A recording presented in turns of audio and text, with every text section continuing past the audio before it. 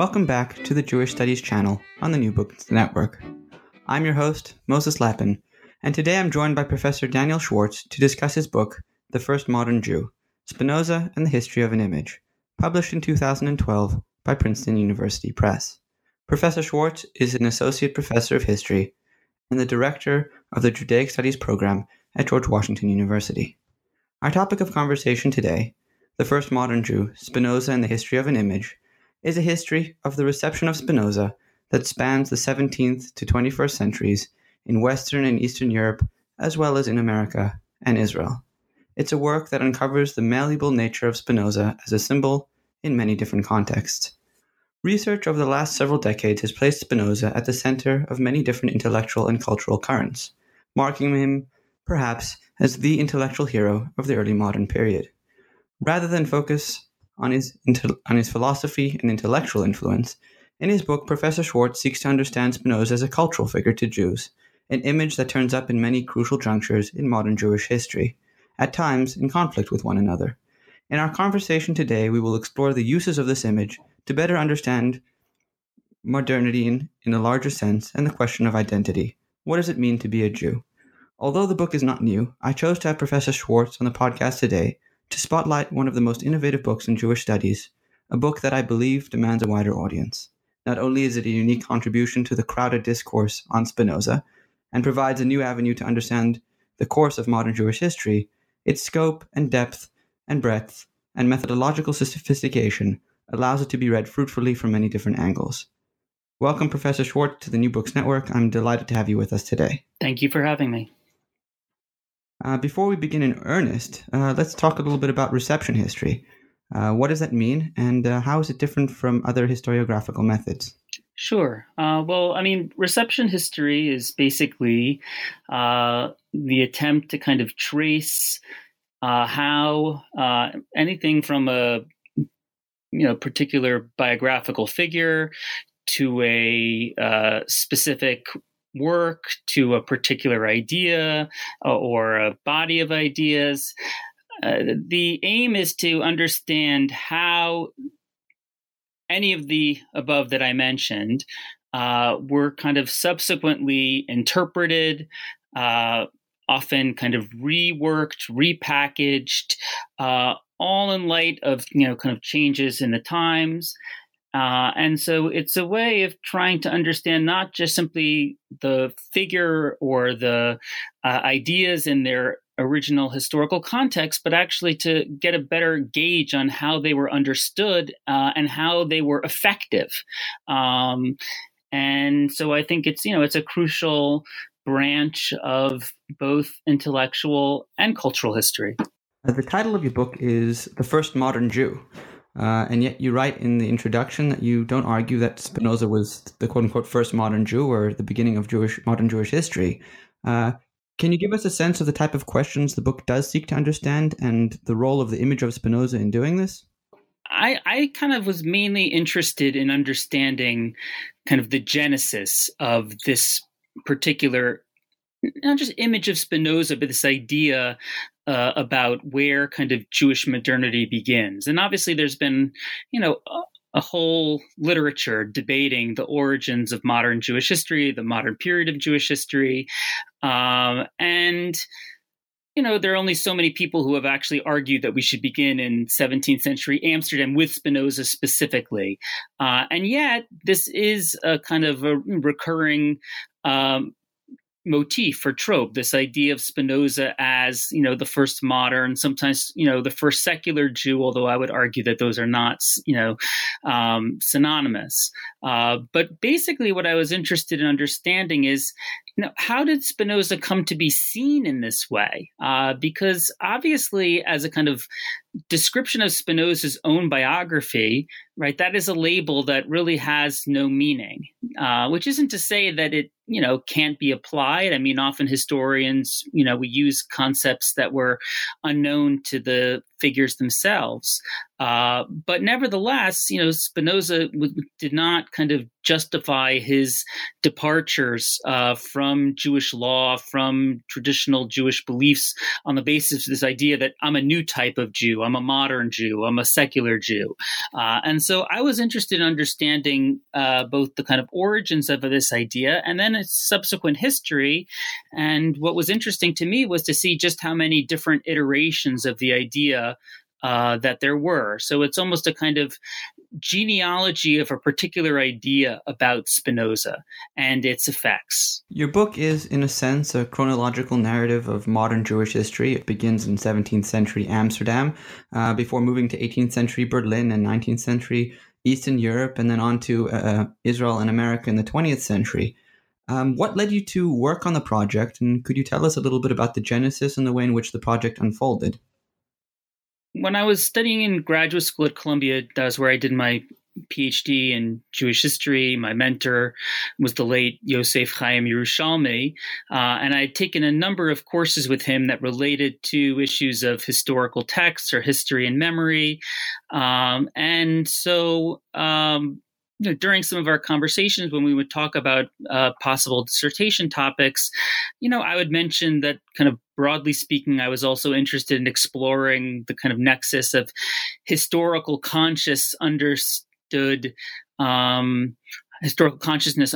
in a kind of broad manner, that it would, encompass both kind of historiography, but also collective memory.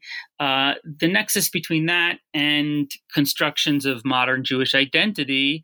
And he was actually the one who, planted the idea in my head of exploring kind of Spinoza's reception. He actually had a copy of an important bibliography of works related to Spinoza, sometimes called Spinozana, that was compiled by a librarian at the Hebrew Union College in the early 20th century, whose name was Adolf Acko, who was an avid Spinozist. And he had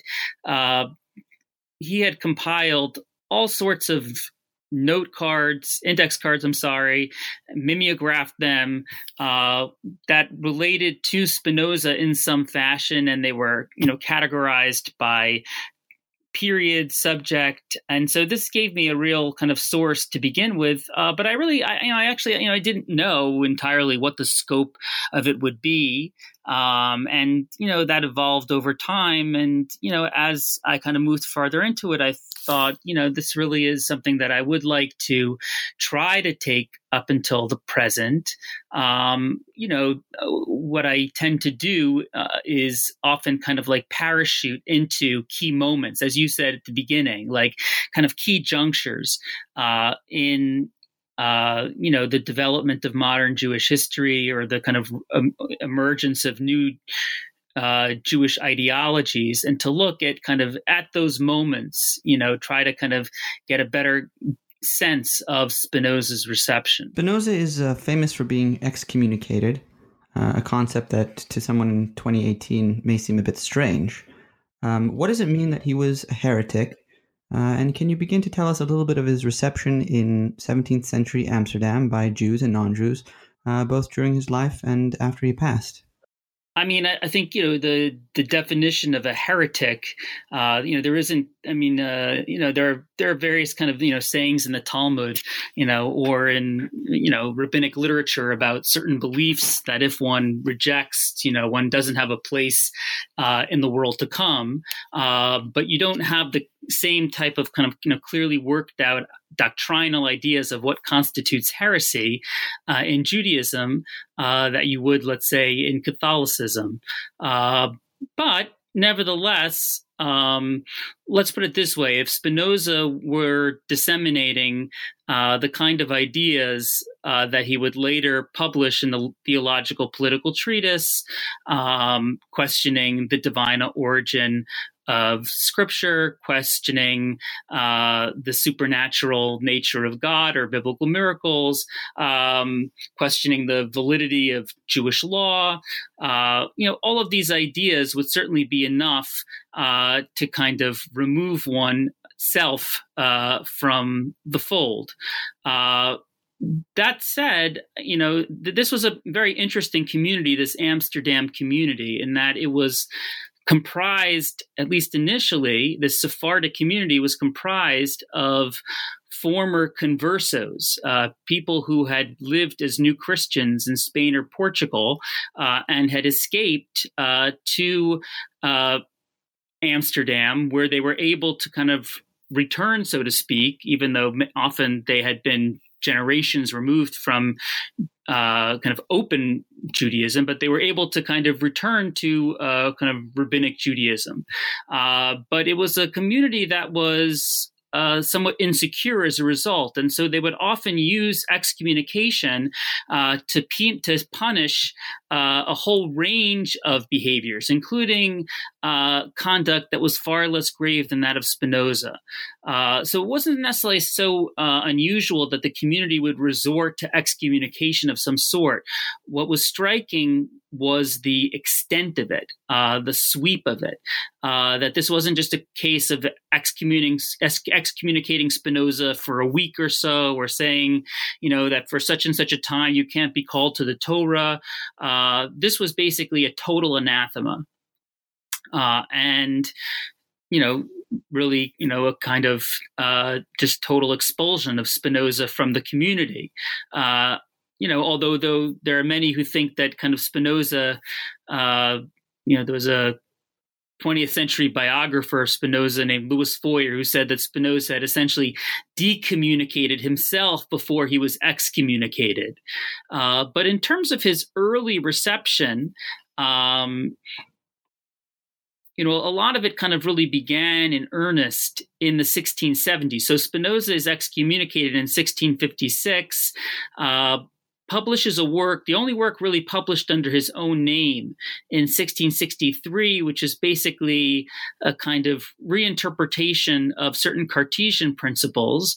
But the first kind of scandalous work that he publishes is the Theological Political Treatise, which I mentioned before, in 1670. And he publishes it anonymously, but it doesn't seem like anybody was really fooled. And this is when Spinoza really becomes this kind of, bête noire of the, kind of theological establishment throughout Europe, and not just theologians.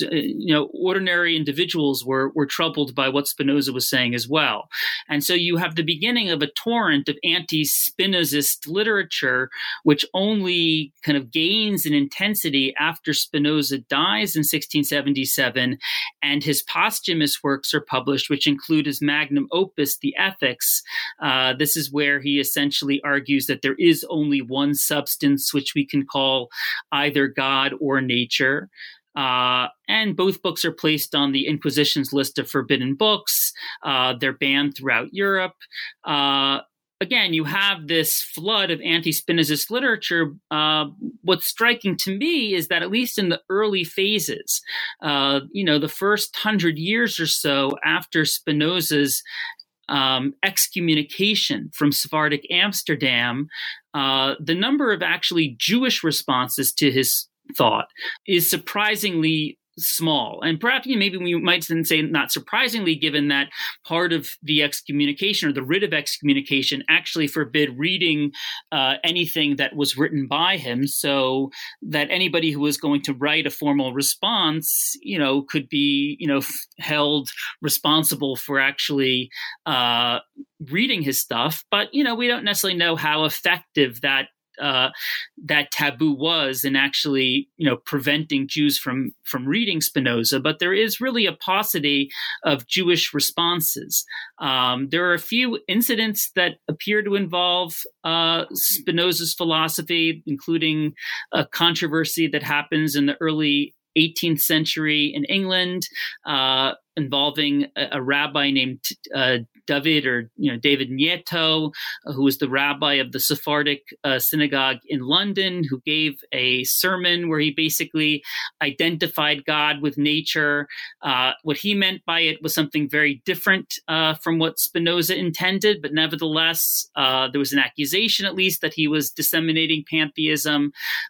He was ultimately kind of exculpated of this in a rabbinic opinion by a German rabbi, Tzvi Hirsch Ashkenazi, the father of Jacob Emden, a very important 18th century rabbi.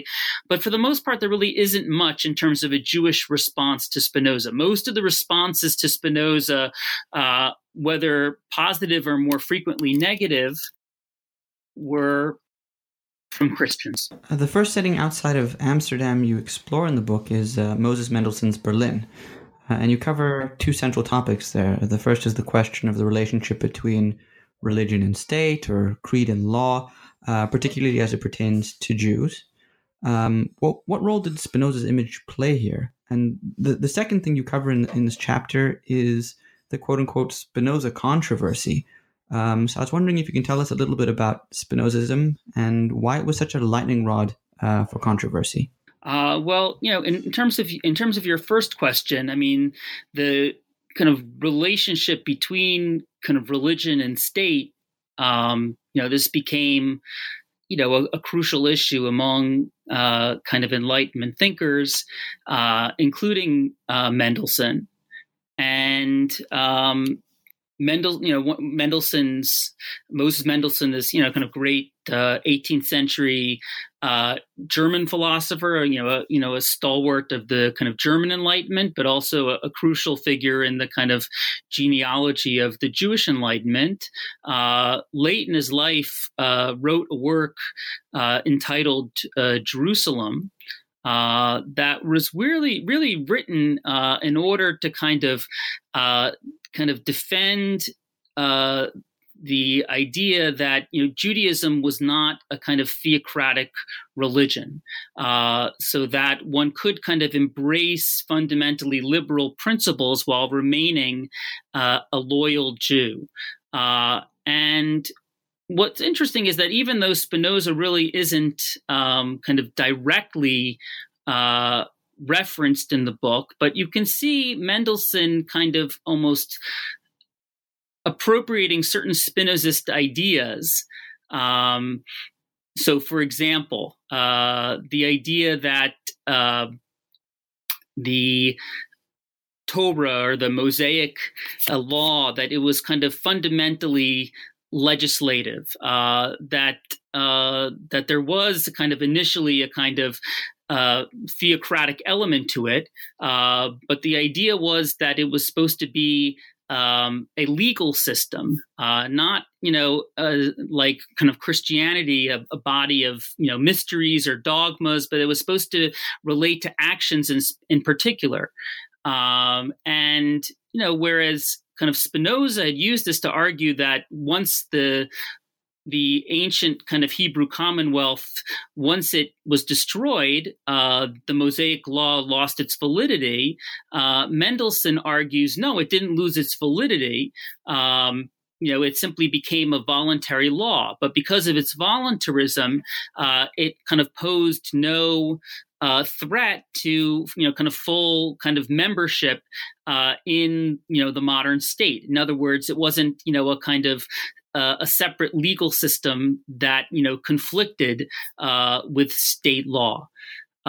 So you can see kind of Mendelssohn kind of almost like working with Spinoza, kind of taking certain elements of Spinoza's thought that he thinks can be kind of worked in a certain direction, and then taking them in a direction that he thinks is both kind of compatible with the idea of kind of inclusion of Jews in the state, but also with the continued validity and authority, even if only in a voluntary sense, of Jewish law.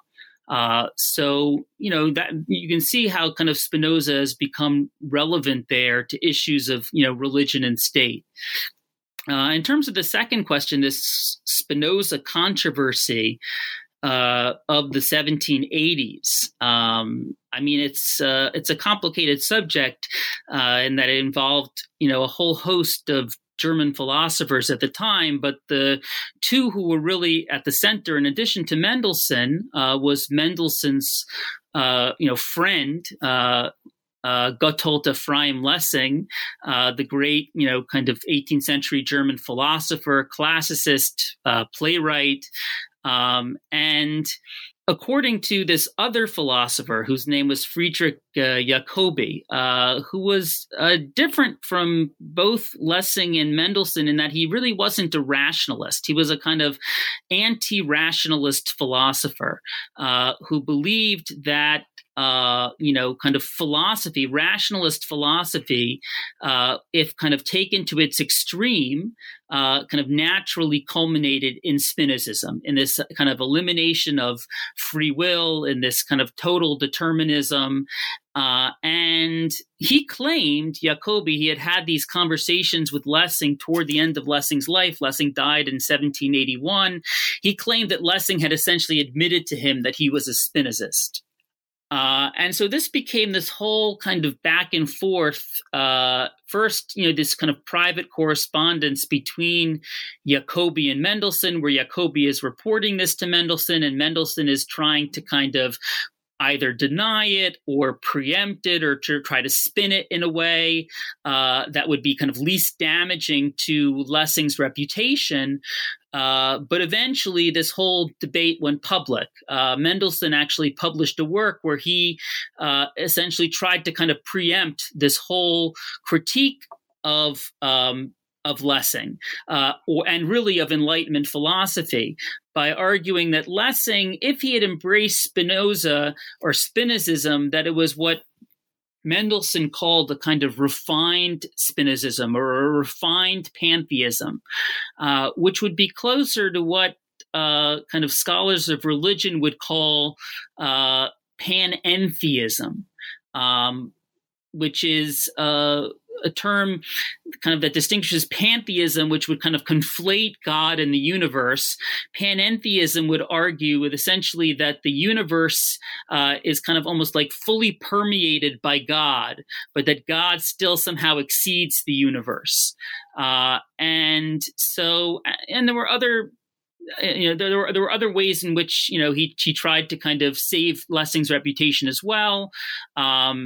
The fact that Mendelssohn had gone public with this then led Jacobi to publish this whole correspondence that he had with Mendelssohn, all these reports of his conversations with Lessing, and it became something of a kind of ugly feud that kind of then brought in other philosophers of the day, from Kant to Herder, all kind of weighing in on this issue, really not even so much of whether Lessing himself was a Spinozist, but whether Enlightenment philosophy kind of naturally culminated in Spinozism. The book then continues in discussing the little-remembered figure of Bertolt Auerbach, who translated Spinoza's work to German and wrote an introductory biography as well as a historical novel. Who was Auerbach, and what was his effort to convert Spinoza? And how does this relate to his context, one of Jewish emancipation?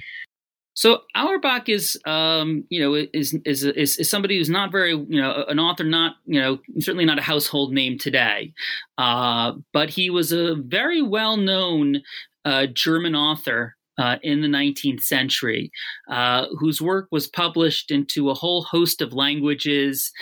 He was kind of particularly renowned for these so-called Dorfgeschichten, or kind of village stories that basically kind of attempted to depict this kind of peasant culture in the Swabian region that Auerbach was from, during this period of modernization. So, as this way of life is kind of vanishing, it's an attempt to kind of preserve it. But Auerbach kind of began his career before he kind of got around to writing these Dorfgeschichten and became more of simply like a German author. In the 1840s, he began his writing career with this whole ambition of writing a series of Jewish works that would basically almost do the same thing for Jewish life, that would present kind of traditional Jewish life in the midst of disappearing under the pressures of modernization. And before he even got around to doing that, Auerbach had initially planned to become a rabbi in the mold of one of his friends and really mentors, Abraham Geiger. So this kind of leading figure, in the kind of reform movement that's beginning to crystallize in the 1820s, 1830s, 1840s.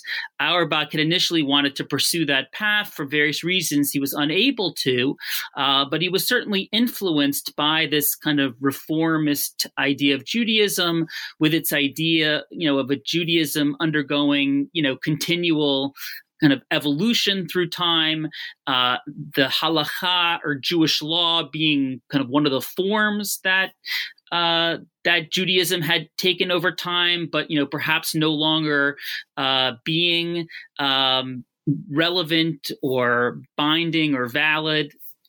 Anyway, in 1837, Auerbach publishes this novel Spinoza, and we know, from letters that he had sent to his cousin Jakob Auerbach. We have, these letters were published in the late 19th century. We know that Auerbach really experienced a very intense feeling of kinship with Spinoza, and that's also something that I was really interested in my book, is the extent of identification that many, Jewish intellectuals would come to feel with Spinoza. So I'm not saying that, Auerbach is absolutely the first to experience this. Around the same time, you also have Heinrich Heine, who is writing about Spinoza, who also felt an intense kinship with Spinoza. In the 18th century, this figure who was also kind of like the black sheep of the Berlin Haskalah, Solomon Maimon, seems to, for a time, to have experienced this feeling of identification with Spinoza. But Auerbach is really a kind of a crucial figure in not only experiencing this, but first, trying to write a kind of a whole historical novel about Spinoza that focused on kind of reimagining his early years up until really his excommunication. In other words, a period that had been treated relatively briefly in the early biographies of Spinoza from the 17th century, Auerbach enlarges considerably, and really kind of seems to kind of imagine Spinoza's break with Sephardic Amsterdam as this kind of crucial revolutionary rupture, right? This beginning of something new, of a new type of, cosmopolitan identity, of a new type of Jewish identity. And so, that chapter on Auerbach, I actually kind of, in many ways, began some of my research with Auerbach because I see him as being such a crucial figure in the story that I tell. I actually entitled that particular chapter, The First Modern Jew, because I really see that image as emanating from Auerbach's novel. And Auerbach would later go on to translate all of Spinoza's work, at least Spinoza's work that was extant at the time, into German. And he did this only a few years later, even before he got around to writing these Dorfgeschichten, before he became this major European writer. I would say one thing that was really interesting about Auerbach, and this distinguishes him from, say someone like Heine, with whom he was really, they had a kind of enmity between them. But Auerbach, became, essentially we would call him almost today like a kind of secular Jew, or a liberal Jew. But, he became fairly, estranged from any kind of Jewish religious practice. But he never converted. He refused to convert to Christianity, and it's really, I think, for him primarily a kind of an issue of honor, and a sense of, this is where I come from, this is part of what's made me who I am. But, he became, in some ways, Auerbach himself became something of a kind of culture hero for 19th century German Jews, precisely because he was such a well-known author who had developed an international reputation, but had nevertheless refused to convert. He had remained a Jew. To continue this line of thought, can you expand a little bit on what you mean by the quote-unquote image of Spinoza? Throughout the book, we see that Spinoza was seen at once as a threat, while he was also seen as a hero. What do you think contributes to this mutability? I think there are kind of like two questions there. So, in terms of the image of Spinoza, I think maybe perhaps, another way of saying is that I was interested primarily in kind of perceptions of Spinoza. And that might include everything from his biographical image to ideas associated with him. But in other words, this wasn't going to be a kind of reception history of the theological political treatise. This was going to be, as you said in your opening remarks, in some ways I was interested in kind of Spinoza as a kind of cultural figure in the modern Jewish pantheon of heroes. And essentially, one of the titles that I flirted with before settling on the first modern Jew was the title From Heretic to Hero. Or, the heretic as hero. Because what I was really interested in was kind of tracing this process of rehabilitation, even if it remained controversial, even if there remained kind of detractors, many detractors, those who kind of wouldn't go along with it. But, I think that what you have by the 19th century, the mid-19th century, late 19th century, certainly by the early 20th century, is this sense of, you have those who view Spinoza as truly a hero, often kind of Jewish intellectuals who had experienced their own kind of rupture with traditional Jewish life with the Jewish community, some of whom had even experienced some type of version of excommunication, but who had become alienated, who had become estranged, and who kind of traced a kind of spiritual paternity back to Spinoza. So you have kind of, that group on the one hand, those who kind of really view Spinoza as a hero of kind of modern Jewish identity. You have those, and I don't really spend as much time focusing on this group in this particular book, largely because in many ways I was more interested in the process of rehabilitation. But you have those who continue to view Spinoza as a great villain, as somebody who had truly kind of perverted what Judaism was all about.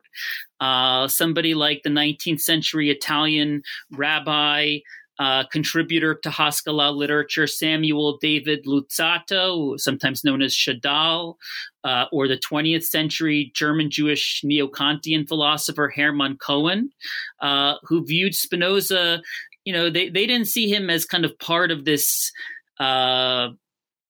lineage of prophets and rebels, but as, kind of part of a different genealogy, right? As part of a genealogy of apostates, right? Even though Spinoza hadn't formally converted, they essentially viewed him as having defected.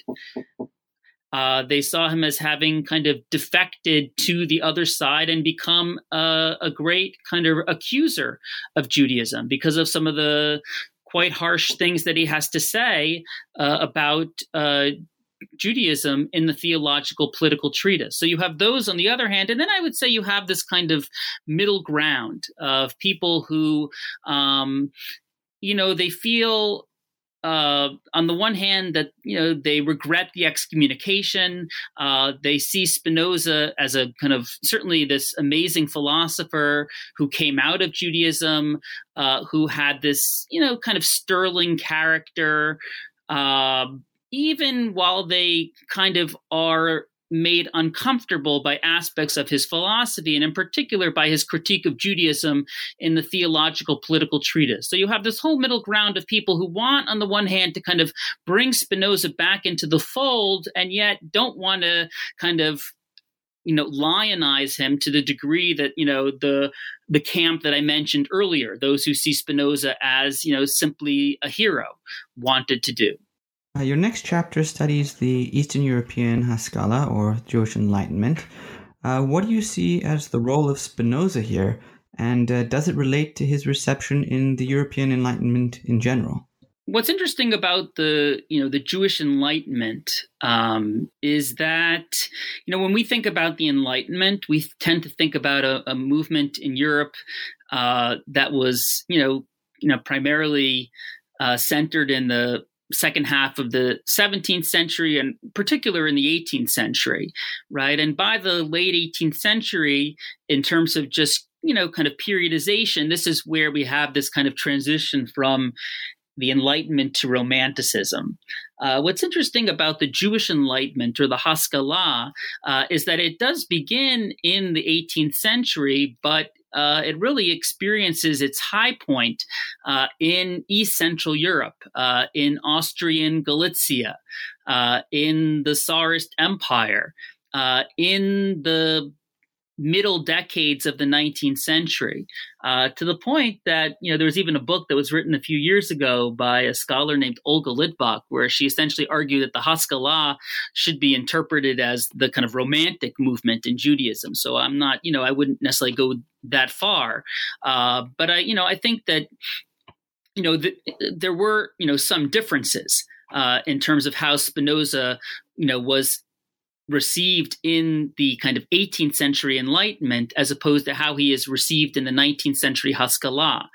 I think that, Spinoza in the 19th century Haskalah, and I was looking, primarily a lot of Haskalah literature, was written in Hebrew. And so I was looking, at kind of Spinoza, in kind of 19th century Hebrew, and in particular in the work of this Galician maskil named Solomon or Shlomo Rubin, who was the first to translate the Ethics into Hebrew, a work that was complete in 1885, but already 30 years before that, he publishes a work that's supposed to be kind of like the beginning of this translation, which is called, in Hebrew, Moreh Nevuchim Hechadash, or essentially like the new guide to the perplexed. In other words, Spinoza is kind of like the new Maimonides, Spinoza as a replacement for Maimonides. And what I see in this work, what I see in a lot of the work of these maskilim who are receiving Spinoza enthusiastically, is this fundamental tension between, on the one hand, seeing Spinoza as a kind of figure of rupture, as a kind of a break with the past, as something fundamentally new.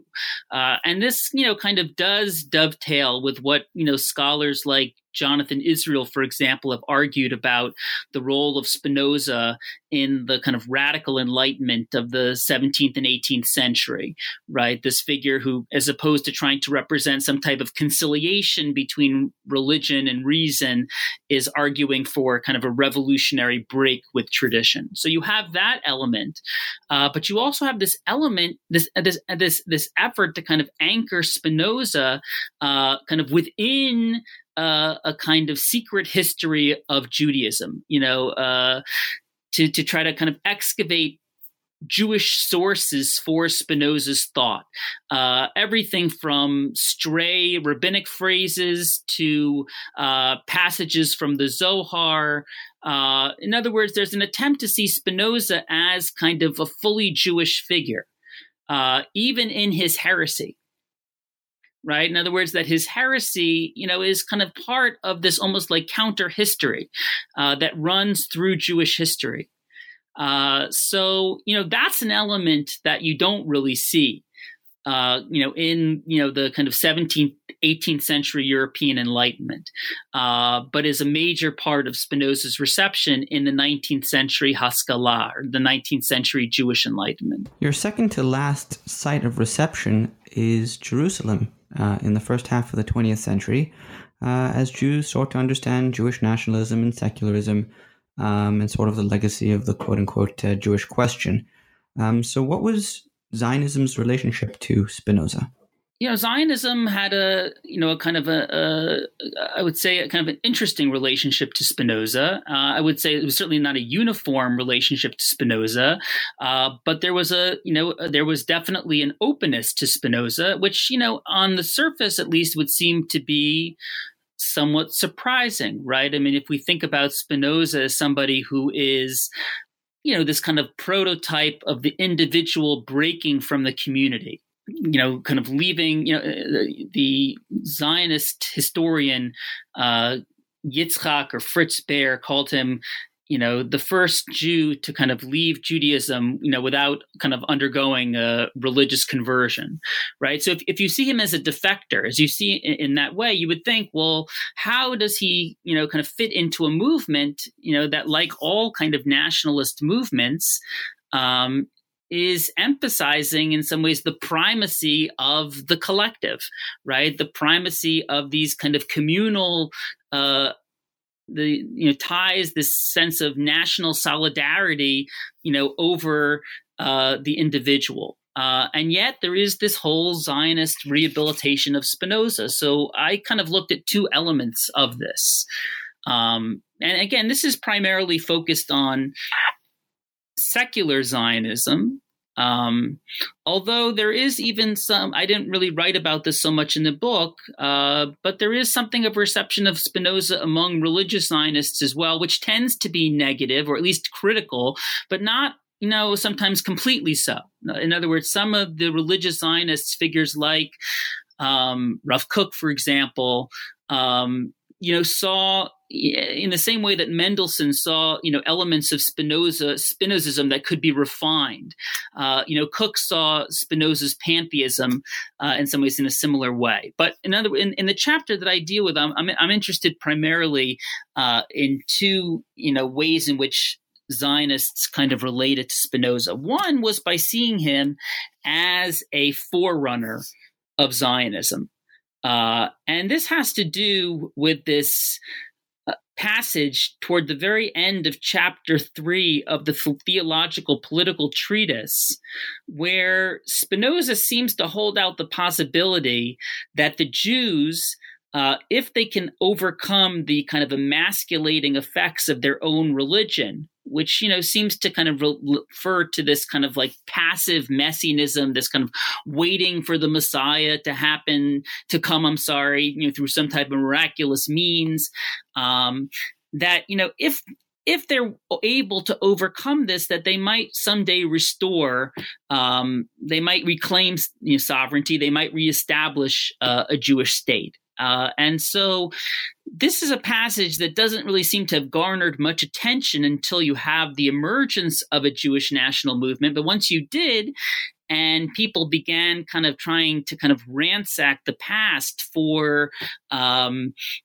figures who might be considered precursors, people discovered this passage by Spinoza and said, here we have somebody who can be seen as something of a forerunner of Zionism.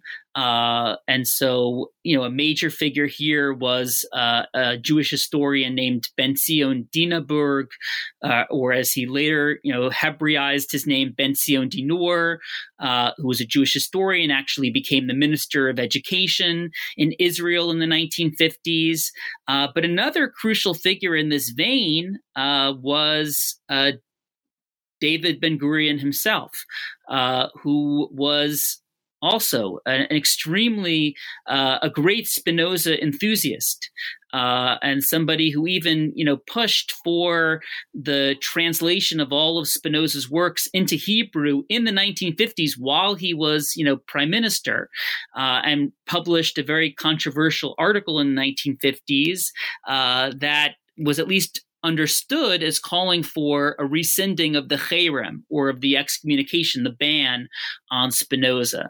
So kind of one approach that Zionists who were drawn to Spinoza took to him was to see him as this, if not founder of Zionism, at least as a kind of a forerunner, at least as a precursor, what would be called in Hebrew one of the Mivasrei Hatzionut, one of the precursors, the forerunners of Zionism. But I also looked at the impact that a kind of secularization of Jewish of Judaism in general, right? This whole idea in cultural Zionism of, the primacy of culture, right? Of basically trying to kind of transform a religion into a culture that, well, it was debated what exactly the relationship should be between this culture and traditional, religious texts and sources. But once you have this kind of secularization of Judaism, you kind of expand the purview of perhaps, who can be included within the fold. And so that was kind of like another way in which some Zionists, those who didn't necessarily even go for this whole idea of Spinoza as a forerunner of Zionism, but nevertheless wanted to see him as part, of the Jewish cultural tradition, part of Jewish heritage, as a Jewish philosopher. And, through this, kind of cultural redefinition of Judaism, that was their way of kind of spiriting him back, through, the door. And so in that chapter, I focus in particular, in each chapter, I tend to focus on one, figure in particular, but to try to kind of situate them in as broad a discourse as possible. So the figure that I focused on in that particular chapter was an important East European turned Palestinian Hebrew intellectual from the Russian Empire named Yosef Klausner, who became a professor at the Hebrew University when it was first established in 1925. And in 1927, when they were commemorating around the globe the 250th anniversary of Spinoza's death, there was actually there was a ceremony held at Hebrew University, and he gave a speech that was, titled, to translate into English, like the Jewish character of Spinoza's philosophy. And what's interesting is that he takes a somewhat kind of ambivalent approach to Spinoza's Jewishness throughout the essay, but he closes it by reciting the traditional formula that was used to kind of lift the cherem on an individual. He says basically in Hebrew, "Achinu ata, achinu ata, achinu ata," or you are our brother, you are our brother, you are our brother. So there was this way in which, this kind of secular Zionist, Yosef Klausner, was resorting to this traditional religious formula in order to kind of imply that Spinoza, was once again back within the fold. And to almost kind of give this, that kind of at least the impression of some type of religious imprimatur. I think one of the exciting things about your book is not only the character of the local points of reception that you investigate, but I think as becomes evident from much of our discussion is the continuities you're able to find, the struggle with Spinoza, this adoption of Spinoza across different periods and different spaces. The final sort of point that you deal with is Spinoza's reception in the fictional works of Nobel Prize laureate Yitzhak Bashevis Singer. So can you reflect a little bit about the role he plays? It's an interesting one, and I think a little bit of a unique case study in the work of Singer. Yeah, this was like one of the later chapters that I added as the kind of manuscript took shape. But what struck me about Singer's writing was that there really isn't anything about Spinoza per se. In other words, in all the other chapters I had looked at, authors, philosophers, politicians who were engaging with, the life of Spinoza in some fashion. And actually, Singer doesn't do this. I mean, apparently there is some work in his archives in Texas, where he took a stab at it, but he never published anything on it. But what's interesting is that in many of Singer's writings, and two in particular, a work that was translated, a story that was translated as the Spinoza of Market Street, and also this, kind of massive novel called The Family Muscat, what you have is a figure who is of a character who is basically a Spinozist, a character who is basically enthralled with Spinoza. In the Family Muscat, the introduction to this figure, Asa Heschel, when you first meet him in chapter 2, he kind of arrives in Warsaw and basically almost has nothing to his name except a copy of Spinoza's Ethics. Right. So what was interesting to me was that already when you come to Singer, it's almost as if this kind of reception, this rehabilitation of Spinoza has become a theme in its own right. It's become part of the culture to the point that it can be kind of ironized, that it can be criticized. And I really see Singer as kind of approaching Spinoza in a more critical vein than some of the figures that I had studied to that point in the book. The points of reception you discuss in the book cover both works of fiction and of nonfiction, and I wanted to ask you what the difference between the two types of works are with regards to reception history. If Spinoza's image was indeed so flexible, is that not in a sense a fiction? Well, that's a good question. I think, and that's a good question about reception history in general. And I would say that very often these images of Spinoza that were being produced, I think, were somewhat fictitious. In other words, the individuals who I was studying, they were kind of creating a Spinoza who felt somewhat kind of closer to them, right? Who could be a kind of spiritual, father figure, a figure that they would feel a special kinship with, or who could be seen as kind of inaugurating the very kind of Jewish identity that they themselves were, kind of constructing.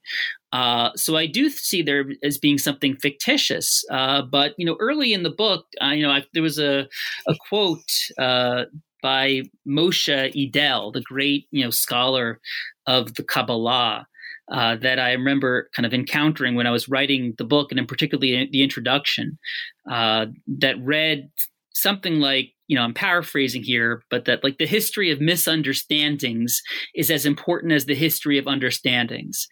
And that, it is true that, that there were distortions, to the historical Spinoza, to the Spinoza of history. In many ways, what I'm studying more in this book is, you could call it, as I call it, the Spinoza of memory. But that, that's part of understanding reception, right? Is very frequently ideas, they do get reinterpreted, they do get reworked, they do get repackaged, right? But if you want to understand the actual impact that they have, that's not to say it's not important to try to set the record straight, to, that we still have works that are on Spinoza himself and that establish a clear divide between, again, the Spinoza of history and the Spinoza of memory. But we can't simply, in my opinion, kind of reject the reception, or at least those aspects of the reception that seem more kind of mythological, right? Simply because we're saying, well, that's just a fiction. That's not really who Spinoza was. Well, if we want to understand what Spinoza's impact was, what he came to mean as a cultural figure, then we have to explore these works. And those works might be works of fiction. They might be works of, kind of publicistic writing that was common in the 19th century Jewish Enlightenment. They might be newspaper articles. They might be journal articles. They might be anniversary tributes. They might be books. They might be all sorts of things. But I think, in terms of trying to understand Spinoza as symbol, Spinoza as a cultural figure, all of those are important. To conclude our interview, I would like to ask you to reflect on the role of the image of Spinoza as it plays out today. Where does he feature, and do you think his image remains potent Yeah, I think that's really, it's an interesting question, and I think I've been really struck, and partly one of the things that really did strike me when I was writing the book was the extent to which Spinoza was experiencing, it seemed, in the kind of late 90s, into the 21st century, something of a revival, and that's a revival in philosophical circles, but also this continued interest in Spinoza as a kind of cultural figure. I mean, just in Washington, D.C., where I live and teach, several years ago, there was a play written by a non-Jewish playwright named David Ives, but it was about the excommunication of Spinoza.